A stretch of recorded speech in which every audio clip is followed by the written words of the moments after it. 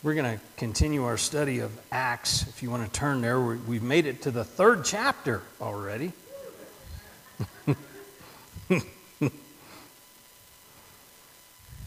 Yeah, I'll be dead before we finish this. Now, Acts chapter 3, and I want to remind you of kind of where we're at. Peter has made this amazing sermon that 3,000 have come to Christ listening to, and so now we have the birth of the first church, and we looked at that last week. We saw that on the day of first fruits, on the day of Pentecost, the Spirit comes. On the day of first fruits, we have the first church, and we looked last week at the important elements of that first church. And so now we're moving on, and we move actually now to watching the apostles doing different things, going different places. And it's noticeable, first of all, that they go in pairs. Now, Jesus sent them out in pairs, and so it's probably a habit to some degree, but it's also probably has to do with the Jewish law that requires 2 witnesses for anything to be considered true. So we see them going out 2 by 2, as it were, and we're going to see Peter and John going today. So let's read Acts chapter 3. It is up here behind me. Acts chapter 3, beginning in verse 1, and we're going to read through verse 10. Now Peter and John were going up to the temple for the time of prayer at 3 in the afternoon. A man who was lame from birth was being carried there. He was placed each day at the temple gate called Beautiful, so that he could beg from those entering the temple. When he saw Peter and John about to enter the temple, he asked for money. Peter, along with John, looked straight at him and said, "Look at us." So he turned to them, expecting to get something from them.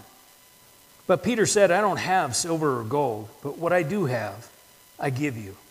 In the name of Jesus Christ of Nazareth, get up and walk."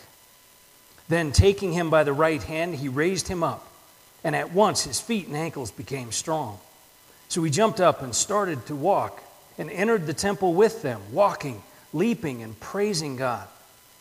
All the people saw him walking and praising God, and they recognized that he was the one who used to sit and beg at the Beautiful gate of the temple. So they were filled with awe and astonishment at what had happened to him. So let's look a little bit at the cultural context here, because it's kind of important. The first thing I would point out is Peter and John are together. Now, could there be anyone more opposite than Peter and John? Honestly, Peter is this guy. He's a doer. He's bold. He's brash. He's a doer. And John is a thinker. He's more of a dreamer, more introverted, we might say today, perfectly content laying on the chest of Jesus. That's not Peter. Peter's the guy out front. He's the guy whipping out the sword and cutting off Malchus's ear. This is Peter, the motivator, the speaker. John is a bit more of what you might call a mystic. He's more thinking about the spiritual things behind what he sees. Peter was called the Rock, and he had his feet firmly placed on the ground. John had his head in the clouds all the time. So they literally could not have been different. Now, I bring this up because you see the power of the Holy Spirit bringing people together here. And we see it every Sunday and every Bible study we go to. Because think about us. We have vastly different backgrounds. We have vastly different religious upbringings. We have vastly different even things that we do in society, what we do for a living, or the people that we generally are with on a day-to-day basis. And yet, in the power of the Holy Spirit, we are here together. And we are here together on purpose, with a purpose. So we see the Holy Spirit at work, even in just the fact that it's Peter and John going through this, going into the temple. Now, that's the second thing I would bring up is you notice that the apostles continued temple worship. It was 3 in the afternoon. It was one of the 3 prescribed times of prayer, so they were going. to do the prayer. Now, we saw Jesus in the synagogue. We see Paul constantly teaching in the synagogue. So the correct understanding of Christianity is Judaism fulfilled. It's not separate. It's not a break from Judaism. It is literally Judaism completed. That's more how it's understood in the New Testament. They continued with the time of prayer at the temple, like Jesus went to the synagogue, like Paul teaches in the synagogue. You see this again and again, where they understand their Judaism has been completed. It's not that they have to leave it behind. They literally have completed it. Now, some cultural context here, because verse 2 says he was at the gate called Beautiful. Now, if you look at a map of the temple and the temple grounds and the gates, there is no gate named Beautiful. So it's not that he got it wrong. You have to dive a little more into the culture of the time. This gate was called Beautiful by the people there. And it was called Beautiful because it was made of Corinthian bronze. Now, most of the gates are covered with gold and silver, but this one was highly polished Corinthian bronze. And these gates were so big now that it took 20 men to open and close them. These are some doors. This isn't a gate like you got in your backyard. This is a huge gate, and it takes 20 men to move these huge gates or doors to open it. And it's called Beautiful for a couple of different reasons. The first one, it's actually, if you look on a map, you'll see it's Nicanor's gate. Now, Nicanor is the one that brought this gate to Israel. Nicanor, and the story is this: Nicanor goes to Egypt, where Corinthian bronze is purified and polished. He goes to Egypt and gets these two monster gates or doors. On the way back, on the ship, they run into this huge storm. And so they end up deciding to push one of the gates over to the edge, off the boat. Is this starting to sound like Jonah to you? So they push one of the gates off. Well, the storm continues to rage, and they're still not sure that they're even going to make it. And so they start talking about the second gate, how it's going to have to go. And so Nicanor gets on the gate, lashes himself to the gate, and says, if you throw this off, you throw me in. Well, as soon as they decide, okay, we can't throw this one in, the storm stops. And they come to shore. So they get to the port where it's going to be unloaded in Israel, and they're all thinking, man, we lost one of the gates. What are we going to do? Well, they look back, and this monster gate made of Corinthian bronze is floating behind the boat. So they gather it up, and you have these two gates.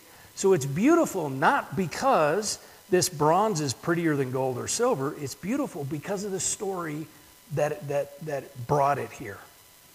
It's also known as the Gate of Miracles by the locals. And it's because of the miraculous story of it getting there. And the writings of the rabbis show us that they have recorded several miracles that have happened right at this gate. So this is the beautiful gate. This is the gate of miracles.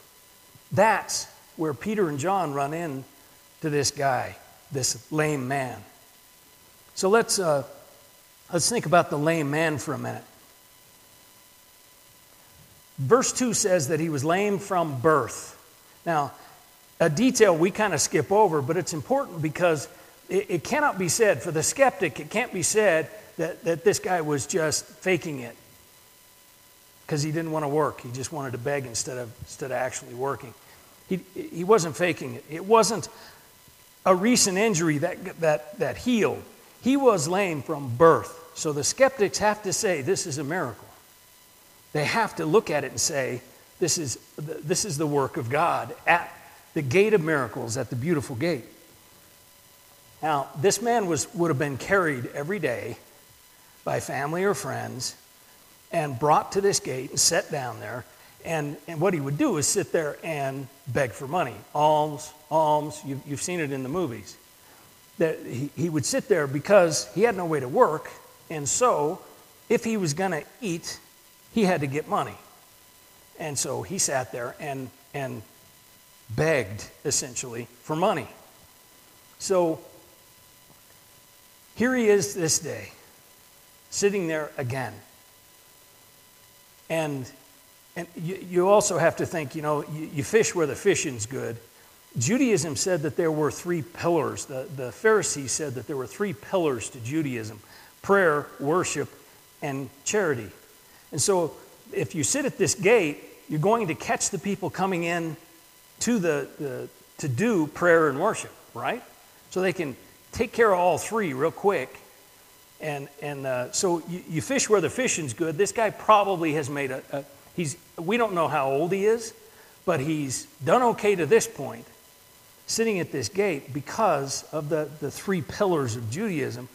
And so here he sits again. And these two guys come up, Peter and John, and they tell him, now think about this. Can you picture this scene? Because they tell him specifically, look at us. They tell him, look at us. Now, you can picture this. He's sitting there like he has for how many years. He's begging for money, and he's so caught up in his circumstances that he's not even paying attention to Peter and John coming.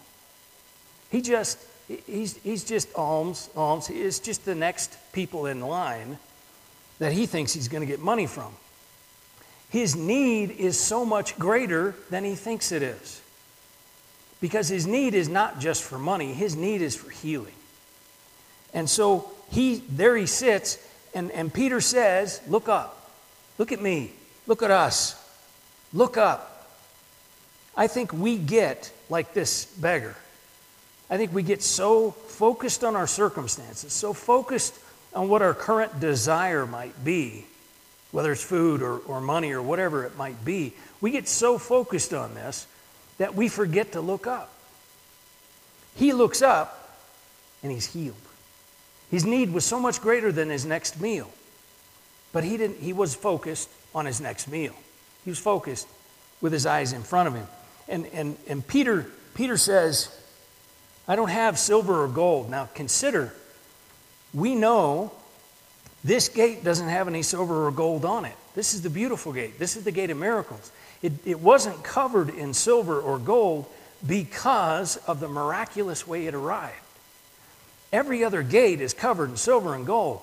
So you can literally, again, picture in your mind this scene where Peter points to the gate and says, I don't have silver or gold either. But what I have, I'm going to give you. Stand up and walk. In the name of Jesus Christ of Nazareth, stand up and walk. And so we have the healing of this man in the name of Jesus Christ of Nazareth. Do you think this guy, maybe I'm the only one that thinks this way, but do you think this guy knew who Jesus Christ of Nazareth was? We don't really know. He probably had heard the name. He probably heard the name because remember where he's sitting, and you've got these people filing by 3 times a day. So he's probably heard the name. He may have heard from some, there was this heretic named Jesus that they crucified for blasphemy. Or he may have even heard, did you hear? He's risen. He rose from the dead. We don't know what his background on who Jesus is and what he thought of that. But I think we can assume that he knew the name. He just didn't know who Jesus was. Now, Peter's very specific, and he says, in the name of Jesus Christ of Nazareth. In Jewish thought, the name is a greater, it's not just an identifier. We use it in our culture as an identifier. That's Joe. We identify people that way. In Jewish thought, this is the nature of someone. This is the power of someone, the presence of someone, the character. That's why they make such a big deal about the names in the Old Testament. because it represents a person. It's not just an identifier, it's a representation of who this person is. So he says, in the name of Jesus Christ of Nazareth, rise up and walk. And so it is the power, the presence. Peter is calling upon the nature and the power and the presence of Jesus for this man to be healed. And he is. He's healed. And then he walks and he dances his way into the temple gate. Now, you may think, why is he? Because he also gets discernment here, doesn't he? Does he thank Peter? No. Does he thank John? No. He thanks God. He knows it was God's doing. He knows it was the name of Jesus Christ of Nazareth that heals him. He knows it's not Peter and John. So he goes dancing his way into the temple grounds. Now, another thing culture-wise and Jewish law-wise that we need to know is in Leviticus 21, it says that the lame man can't go in the temple. So this guy has been an outcast socially, religiously, spiritually, physically. He has been an outcast in every possible way. He could not even go in the temple until now. So do you see why he's dancing his way in there now? Because he is now accepted. He's accepted. He's been accepted in socially because he can walk. He's been accepted spiritually and religiously because he can go in the temple now, because he's healed. He is now accepted fully. From outcast to full acceptance, fully being accepted in the name of Jesus Christ of Nazareth. So this is exactly what happens in our healing as well. When we come to faith in Christ, we are immediately accepted. Accepted by God. Relationship restored. Accepted by one another. We talked last week about how important this gathering is. And we are immediately accepted into this gathering. We're accepted into spiritually, not only to God, but with each other. We can come dancing our way into church because we've experienced this healing. We've experienced this exception, this being accepted. And look at the response of the people there. They're filled with awe. They're astonished. They know God's done something here. And you can just hear the buzz. You can that gate of miracles, it's happened again. It's happened again. In the name of Jesus Christ of Nazareth, it's happened now at the beautiful gate, at the gate of miracles, at Nicanor's gate. The gate that has no gold and silver has become the place of a greater, much greater than gold or silver. And I think each of us can point to a time when we came to Christ. You know, there's an old joke about when you get to heaven, you're going to be surprised to see some people there. And there's going to be some people there that are surprised to see you. We're going to dance.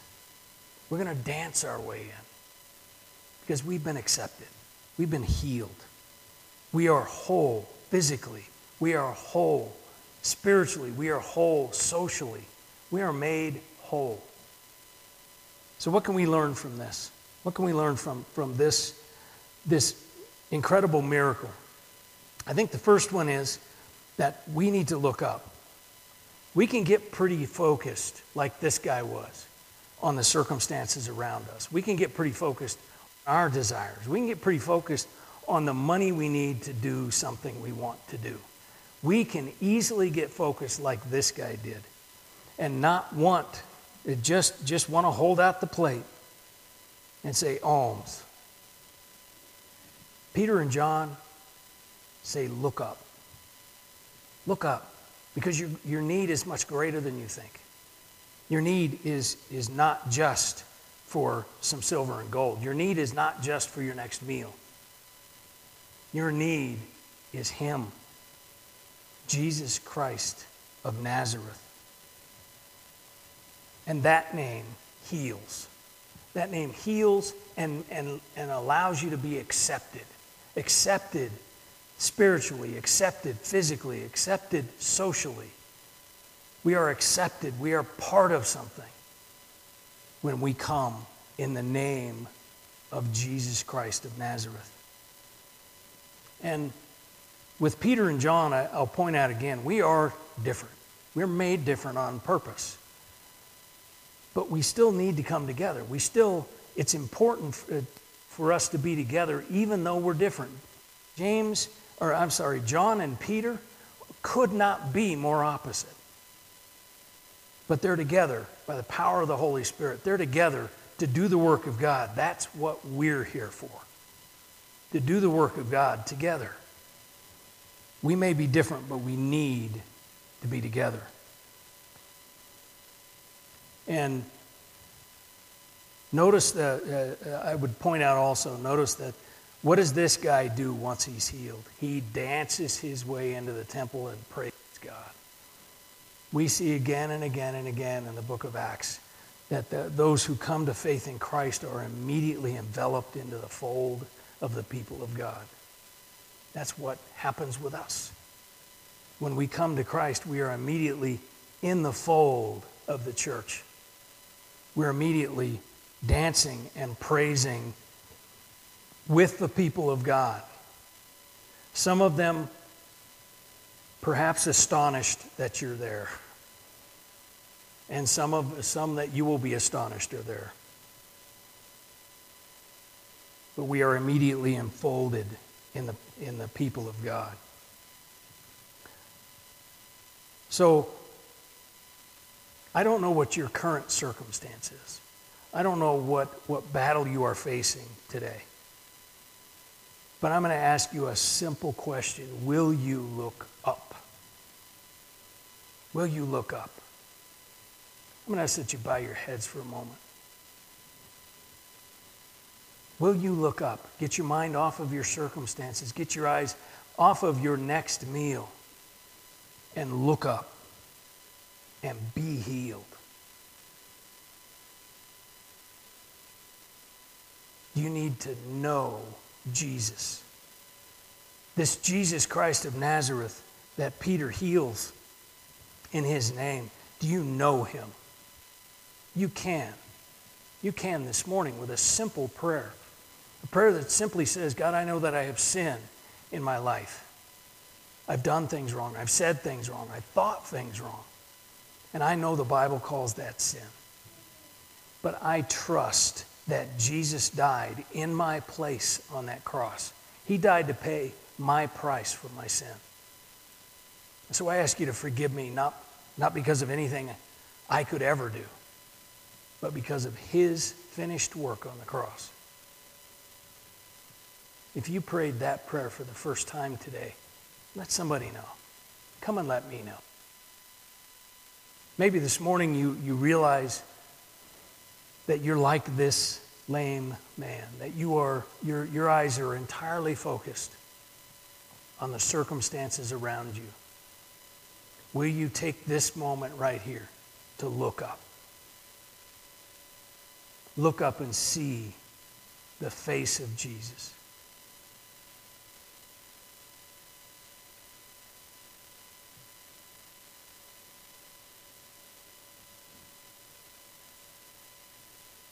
Father, we thank you for this, your word. We thank you for this example